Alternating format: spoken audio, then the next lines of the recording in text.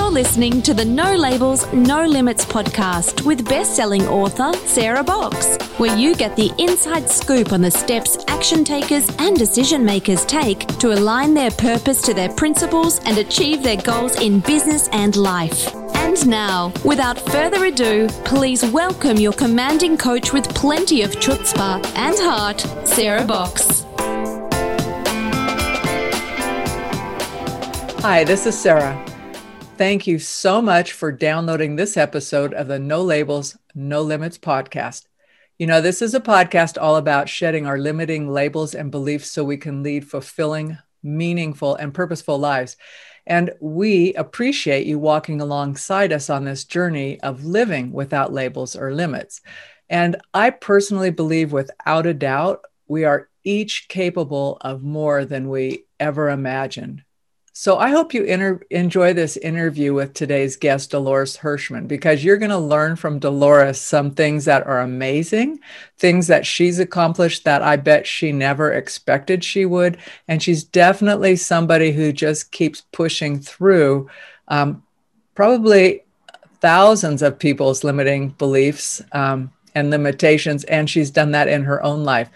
So let me tell you a little bit about her first. She is an internationally recognized strategist and coach, and she's been a remote employee and virtual business owner for over 20 years. So way before the pandemic, Dolores has been out doing virtual coaching and running a business. Today, she helps her clients clarify their idea worth sharing. So think about this. It's an idea worth sharing, not just an idea. And she helps them design their communication strategies and implement business growth systems. So after working with Dolores, her clients go on to become speakers and authors. They take their message to a larger audience like TEDx and beyond that. And she works in a number of ways. She works through coaching. She has workshops, one-on-one coaching, as well as public speaking. And in her own right, Dolores is a writer, TEDx organizer, and Coaches Training Institute certified and ICF accredited coach. So those are, you know, in the acronym world, if you don't know those are really recognized quality stamps of approval for the work and training that Dolores has. And she, on top of all that, she has a business degree from Universidad de San Andrés, Argentina, and she is originally from Buenos Aires. She speaks, obviously, you would think Spanish, English, and French. So she's multi-talented. And today you can find Dolores living in Dartmouth, Massachusetts with her husband and her 4 kids. So with all of that, help me welcome Dolores to the podcast. Hi, Dolores. Hi, Sarah. Thank you so much for having me. Well, I've been excited. When I learned a little bit about you and read your background, I thought, oh my goodness, what a varied background. And you have traveled literally and figuratively miles to be where you are today. So before we dive into the interview, I'm wondering if you might share with us whether or not there's something that you do every day, whether it's a ritual or a habit, that keeps you focused on your big vision and goals. Yeah. And here's something that is so tiny that will take you absolutely no time. And it's something that I developed when I was really young, tough childhood. Many of us had one of those. And I remember specifically being 9 years old. And I think that's when this began. I would simply open my eyes and I would think, what do I have today that I'm looking forward to? And at that age, it could be something as simple as it was gym day at school and I loved gym day. Or it was, I don't know, I had tap dancing lesson after school, like tiny things. And that actually has stayed. And you were asking me, you know, as I was thinking of that answer, because there's other things I've done. I've done journaling and yoga and walking. And do I do them every day? Some yes, some no, and they do help. So I do have a further morning routine, but this is a tiny, tiny, tiny one that doesn't take any physical time. Like there's no time. It's just, what do you have to look forward to today? And sometimes there's times in our lives that life becomes a little bit overwhelming and we just need that exercise. So tell us a little bit then, because you said that you had a tough childhood. How did you come to do the work you are doing today? What is a bit about your background and your kids and your experiences that have led you to Dartmouth, Mass, and the work that you've been having? I'll try to be very, very concise. What brought me to the US is a simple and old story of meeting an American in Argentina and 7 months later being married, literally, and deciding quickly that he was the one I wanted to build a family with and moving to the US. 2 years later, we had our first child, and then we had 3 more. So we have 4 children. So coming here was probably anchored in something that I have that it's been present all my life, which is a sense of or a hunger for adventure, a deep connection to my intuition, and curiosity. So there's a lot of reasons why you should not marry a foreigner that you meet one night, many, many reasons. But then there's a lot of reasons why you should, if everything intellectually saying no, but everything intuitively saying yes. That was what I was going to ask you, because I'm thinking, that it's one thing to meet someone and like decide, oh, I'm going to be with this person. They're the right person. And then though, think of all the thousands of miles you moved, culture you changed to be with him. Yeah. And all of my parents freaking out and my friends saying, you're crazy. I was 25 years old. And so that's what brought me to the US. And I think, was that part of my childhood or not? I think I made a decision very early in my teenage years that I was going to be happy as an adult. I didn't know what that meant, but I committed that once I could have some control on my personal life, I will make decisions that will make me happy. And I think that unconscious, if you want, that actually has always stayed with me. And I have to say, I'm 48 years old. There's no decision as an adult that I've made that was catastrophic. There's little decisions that I could have done better, of course, but every one of the big decisions in my life has led me to a today that I'm grateful for, proud of, and incredibly blessed in. That's perfect. And making a conscious decision to be happy is I'm assuming, because I know in my own life, when I make a decision to do something, especially to be happy and be living consciously, it's a decision I remake. It's so that when you start, you have to be conscious about that and say, no, I'm choosing to, so when faced with choices, it becomes kind of your filter and bedrock. Yes. Yeah. And I think people think that's always easy, but it sometimes means it presents tough choices or uncomfortable choices. And I think for me personally, Sarah, to be honest, and I'm actually, as I'm saying this out loud, I don't think I've ever said it out loud like this. I'm coming aware of it. And is that it was a decision to not be a victim of anything. That's really what it was. Is that, was I going to be happy or not? I don't know. There's a lot of moments in our life, and there's moments that you're not happy, even if you're conscious of trying to be happy, right?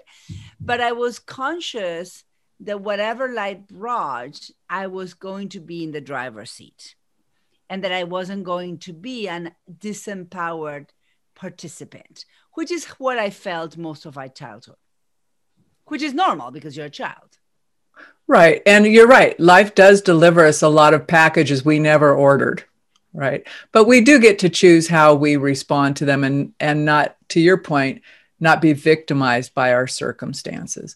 But let's keep talking. I want to know, because I'm curious that you've done TEDx organizing, and I'm curious how that helps you You know, you talk about, when I researched you, you talk about applying all your experiences and helping people get really clear and scale their businesses and be successful. But I'm particularly interested on what you learned from your role as a TEDx organizer that helps you today to understand and apply kind of the best ways to help your clients who are a broad group of people, you know, consultants and business owners, CEOs, doctors, other experts, how that particular knowledge base has helped you. Yeah. As a TEDx organizer, and I was leading a local event here in my city, one of our roles is to curate, right? To pick the speakers for our stage. And one of the things that I didn't, there's a lot of things you don't know until you get into this project, is that I didn't know. I mean, I knew what TEDx was and I knew how great it was to be a speaker. I just didn't know it was so competitive to be on that stage. I just didn't know. And so we would get like 300 applications or more for the 15 slots that we would open. And I recognized pretty quickly that how a person filled out the application mattered in how we, the curating team, I say we because there was a team of us, how we would select that person. The longer, more convoluted, more in-depth application, the less chances that speaker had of us picking them. Because we were volunteers, we had way too many applications, and we didn't have enough time. And so we were going for concise, clear answers to our questions. And the shorter, the more straightforward and clear, the more likely that person would get an audition. And then even in the audition, I would ask them, can you explain the idea behind your work or behind the talk you want to give? So if someone took 15, 20 minutes to explain that, I intuitively knew, and I knew that they would never be able, they were not ready for an 18-minute full talk if just the idea would take them 20 minutes. So it's just the math didn't add up. So what happened is I recognized how much. So I have always been concise in the way I communicate. It's just who I am. I thought this was normal. And I recognized that brilliant authors, experts who really know their work, these are people who are transforming people through their work, they still struggle with communicating in a concise, straightforward way.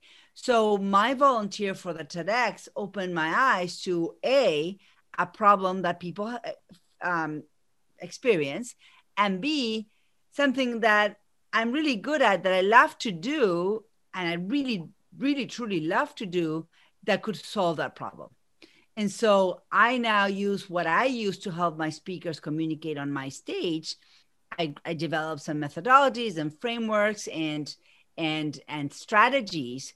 That's what I teach my business owners. Most of my business owners are service entrepreneurs, consultants, and coaches. They are in the business. So they are in the business of helping people. And I'm in the business of helping them help more people.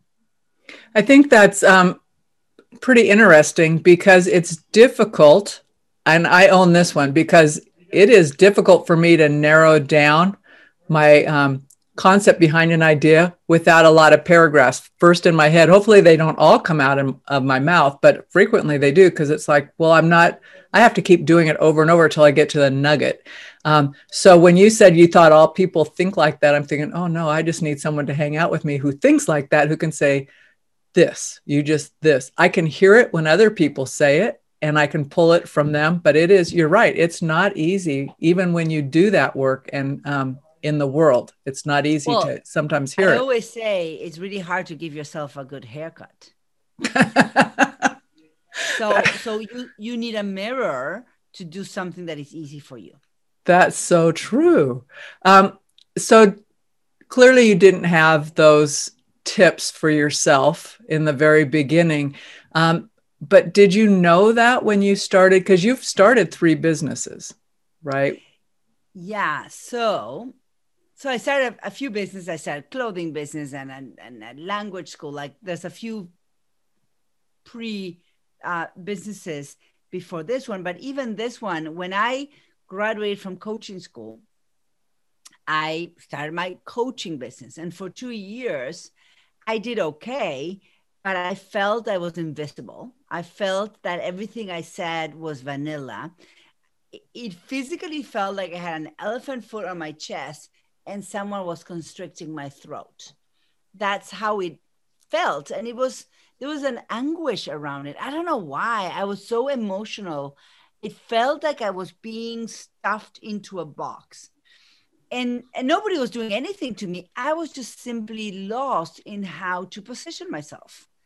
So I had a soapbox. I would stand on it, and it felt like I was that there was no sound to my words, that nobody could hear me. And so it wasn't until I went and did the TEDx experience, which I did it as a curiosity and as an adventure, that I recognized that what I was doing was just being another coach, and I wasn't integrating who I am into the experience. And I learned that we coach, especially the more educated you are as a coach, the more vanilla you become when you come out of coaching school. And it's okay. It's part of the process, but there's a phase of reintegration that we need to do, where we need to give ourselves permission and say, okay, I'm a coach. I have that superpower, and I have the capacity to walk with my people through their transformation. But I also am a mom or a carpenter or a landscaper or a scientist or a bilingual or a tap, whatever it is that you have been. And integrating that into who you are, into your personal brand and your position, makes you stand out. You're still a coach, but at least you're going to be attracting certain people that will feel that you are the right coach for them. So when you start to work with someone, is that where you start with them? Where do you start, I guess, is my question. Today I've evolved, and my company, Masters in Clarity, specializes in helping business owners who feel invisible, who have been doing the work, maybe for a few years, have done some traction, but they feel a little bit exhausted. And they come to me for three main reasons. Number one is the feeling of invisibility. Things are moving, but they still feel that there's not enough traction, and they're losing steam. Or they come to me where things are moving and they're still doing most of it alone or one VA, and they don't have systems to scale. Or they're coming to me when they're already scaling, but they're running a mess. The back office, the kitchen is a disaster. So these are kind of the three places. And what we specialize in is, personally, I specialize on the messaging, the positioning, and the scalable kind of infrastructure, the strategy to scale. But I don't do this work alone. I have now built a very big team. And what we do is we take our clients' hands, and once they have a plan, we actually match them with what we call digital implementation team members. And we do the work with them and for them. We literally take over some projects for some of our clients. We, let's say, clean the kitchen and put things in order and create a system, and then teach them how to delegate. I always say that at Masters in Clarity, we are, once the messaging is ready and the strategy is ready, we are training wheels for our clients to kind of have training wheels on how to build and lead a team. So how long do folks typically work with you and your team? Most of my clients, the contracts are usually a year. Most of my clients start with a year contract, in the main coaching. Many of them stay because as they grow, they need more support, and they need to have more systems and more strategies as they both are growing and designing what the business will look like in the next year. A business from $0 to $100,000 a year, that's one type of business. 100 to 250, looks a little different. The 250 to 700 looks different, and the seven figures look different. And it mainly looks different in how and what we offer, how we communicate, and how the entrepreneur, the business owner, manages and uses their time. How much do you think, like the business owner, so we'll use the business owner as the central point of this question, how much do you think their lack of clarity plays into kind of their current situation? Well, so no clarity, no plan, non-cohesive action. So most of us, when we behave or when we operate without clarity and without a plan, we literally are, to some extent, throwing spaghetti to the wall. Oh, I'll do Facebook ads. Maybe that's going to do something. I'll just do a newsletter. Maybe that's going to do something. I'll hire a VA, but I don't know what to give to the VA. And it always comes back to the same. Well, nothing's working, so let me rebuild the website. Well, I think about, that's like those little, I call them the technical challenges, right? So there are the things that you can apply a Band-Aid to, website, but they don't advance. They keep things they're distracting. And if you don't do the underlying things like you're talking about, is the clarity and a plan, it doesn't matter how much of the other you do, it still doesn't get you kind of going in the direction you want.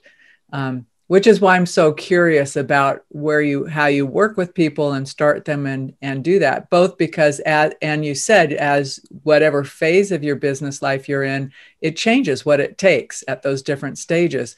So I just think we can get into a place thinking, well, this is what I'm doing and it's working. But when we're stuck and saying, but why am I not getting to this other level? It could be because we're not doing the things we need to do to get to that level. And it sounds to me like that's kind of your sweet spot, you and your team, of helping people know where they are, get clear about what they're supposed to be doing at that stage, and then do it. Exactly. And so one of the things I was saying, I decided to be happy and not to be a victim. So 4 or 5 years ago, my husband lost his job. I mean, it's a complicated story, but family business complicated. But I was asked to turn what I always called my purpose-driven business, because it's the work that I love to do. I was asked to turn up the volume and pay all the bills. And I only had 30 days to double my monthly revenue. I mean, it was a simple math. If we don't make this much money by the end of this month, we will have to renegotiate the mortgage and, disassemble a lot of the financial commitments. And so I freaked out. I played victim the month before, like literally, this is happening to me and the whole thing. And that first of the month, I decided, okay, I know what being a victim of it could look like. If I don't take action, this is what the future will hold. Or I can try to see if we can just rally up, which is what I did. But in that process, what happened was, okay, so if I'm going to even give this a try, where do I start? And that process that I experienced, which was messy and it was not clean and it was like emotional, but that led me to create a methodology that I now teach called the IDEA method, where I break down the business into 9 clarity layers. And at every moment in your business, you are probably struggling with one of them. Even if everything's good, one of them it's like having many children. There's always one that is acting up, right? I have 4. So there's always, when everything's fine, one of them will get sick or the tooth or whatever. They're getting bigger now though. But so the 9 clarity layers is a way that I use personally and for my clients to assess the business at any moment in time. So when you come in and work with me, the first thing we're going to do is assess your business and see what is the thing we need to, what's on fire. And then what else? And then we will go through all of the layers and then make sure that we're clear on the message, the proprietary system, the trust funnel. I don't talk about sales funnels, the systems, all of the layers of our business. So you come into our company, we do the assessment, Then we build a strategy together. I actually meet privately with my clients and we work on strategy. And then you meet with my team one-on-one to take action on the strategy. And we, of course, have a community and group coaching and all that, but we do a lot of one-on-one hand-holding. So you have an assessment on your website. Is that the one you have people start with, or do you have another additional one? That's the assessment that is based. Yeah, it's the same one. And we just go in depth into that. Perfect. So we can link to that in the show notes for folks? Of course. Oh, good. Oh, good. So you've shared the commonalities and kind of what you identified. I'm very curious about, your 9 stage overlay. And does that go with you with every stage you're in, the same kind of matrix? Yeah. So the 9 layers, I'll name them. And in some kind of order, the first 5 are kind of in order. You clear one and the next one will come clearer. So number 1 is messaging and positioning. If you don't know what you do and you can't explain it quickly, no traction. Number 2 is how you are unique in how you do the work. So your proprietary system. The next one is, okay, so how do you organize your offerings? That's the business model. And it needs to match the way you want to lead your life.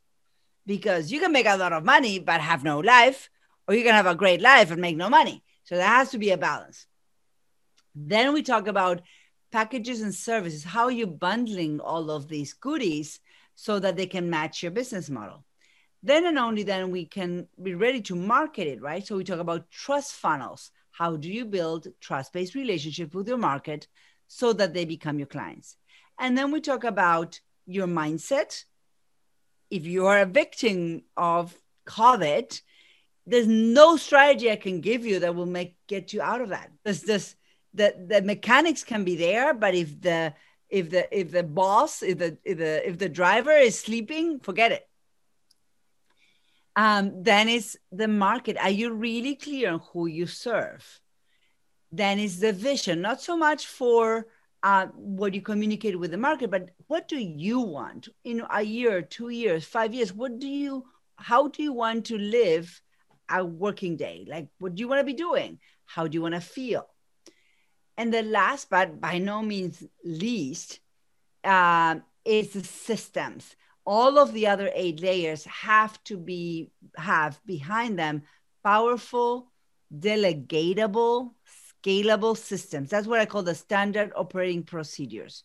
No SOPs, no scalability. I've had to learn that the hard way. It's kind of like, we all did. Yeah. Well, it's because when you're just doing your own stuff, it's fine. But then you think, okay, how am I going to replicate this or even instruct somebody to do it for me or with me? Well, and if it's not repeatable, then you're spending your time fixing stuff. And anyway, so I've learned that the hard way, and I am a believer. Not the best person at getting it done. I get it done, but I get it done with help. So I just think that's so powerful that is a part of your big model. So what is one, I know you talked about that you made a decision to be happy and not be a victim, and that you're happy with the choices you've made. But I wonder, in speaking in business, if there's a mistake or a challenge that you faced, and now knowing what you've known through all your experiences, that if you went back and weren't going to change where you are today, it wouldn't have a negative effect on what you've accomplished or your family. But if you went back, you might approach it differently. Is there something that you did that you would do differently or think differently about? I mean, again, it's a loaded question because whatever train brought me to this train station, I'm happy. So, but there's a couple of moments. So, for example, when I worked for a nonprofit for a few years when I first started working, and I mean, I was clear what I wanted. I wanted, when I got pregnant and was having my first child, I wanted to be a mom. And I just didn't know enough about my worth and my value as an employee, I could have taken maternity leave and have been supported through it, given the time I needed to be with my child. And I didn't inform myself enough of what were my options, really. So instead, I quit and to be with my child, and I loved my job. Luckily, they appreciated me and they loved me too. So they gave me 6 months. They didn't call me. They didn't talk to me for 6 months. And at 6 month point, the CEO calls me and he's like, are you ready to be part-time mom, part-time employee? Tell us what you want and we'll give it to you. So, but thinking back, I was so young and naive. If I had known my options and had navigated that a little bit better, I could probably have continued that. And then the other moment is at some point, I had started a few businesses. One of the things that is true for the entrepreneur is that it is a lonely job, especially in the early years when you don't have a big team, it's lonely. And so I got to a point that I really wanted to have a people around me. And so I was dreaming of having a job with a boss. And I took any job with any boss just for that sake. And again, it was a good experience in the long run, but it was a brutal experience in the middle because it was not a good experience. No good leadership, or it just wasn't a good personal experience. But that experience led me to coaching and do that exploration. So again, you had a good outcome. There was a lot of, and many people go through this, especially as you're young. And I think as an immigrant, there was a lot of moments where I didn't trust my intuition. I had issues with self-worth and self-doubt. And I can't say that I made really horrible decisions, but I made decisions that didn't honor myself. So I think that's a huge takeaway. And one of the values of having a coach and a mentor and a team like yours is to help reinforce for people that they're, when their ideas are good, how to support them, how to create. So you talked about that part later in your levels or your matrix of really what is it you're trying to build, and to know up front that I do need a team or I need people to be around me. You can be intentional then about what you're doing so you don't further isolate yourself. So with that, I would like for you, if you would, Dolores, to share with us what the best way is for people to connect with you. I know there are people who will be interested in checking you out. What's the best way for that to happen? Yes, you can come to mastersinclarity.com. And there's a little button that says start here on the top right. So you can hop on a call with us. You can also follow me in Masters in Clarity on Instagram and Facebook and, Dolores Hirschman in LinkedIn, but mastersinclarity.com. Just put that on the Google search and you'll find me. And you'll see when you get there, folks, you will see the self-assessment. So the clarity assessment, which I will be taking because I'm real curious on how that is. Dolores, I want to thank you for being part of the show today. And folks, I want to thank you too for listening to the No Labels, No Limits podcast. And I have two requests. One is if you appreciated what Dolores had to share with you today, please share this episode with somebody else who needs to hear this. It might not be you. It might be someone who is struggling with some of the obstacles and has a dream that Dolores is the best fit person for. So please share the podcast, give us a rating and review and share it. The second thing is we would like for you and appreciate for you very much if you want to help us to continue to share the message of hope and possibilities through inspired action. Visit us at sarahbox.com/No Labels, No Limits podcast, and then click on the Spread Inspired Action button. And we would appreciate your support in helping this podcast reach more people every year. So thanks. And thanks again, Dolores. Thank you so much for having me, Sarah. You You've been listening to the No Labels, No Limits podcast with best-selling author, change agent, and strategic vision coach, Sarah Box. You can grab the show notes and find out how to work with Sarah at sarahbox.com/No Labels, No Limits podcast. We'd love this podcast to reach as many people as possible. So please remember to rate, leave a 5-star review, and share the podcast with someone you think would get value from this conversation. Until next time, keep taking those daily action steps to align your purpose to your principles and achieve your goals in business and life.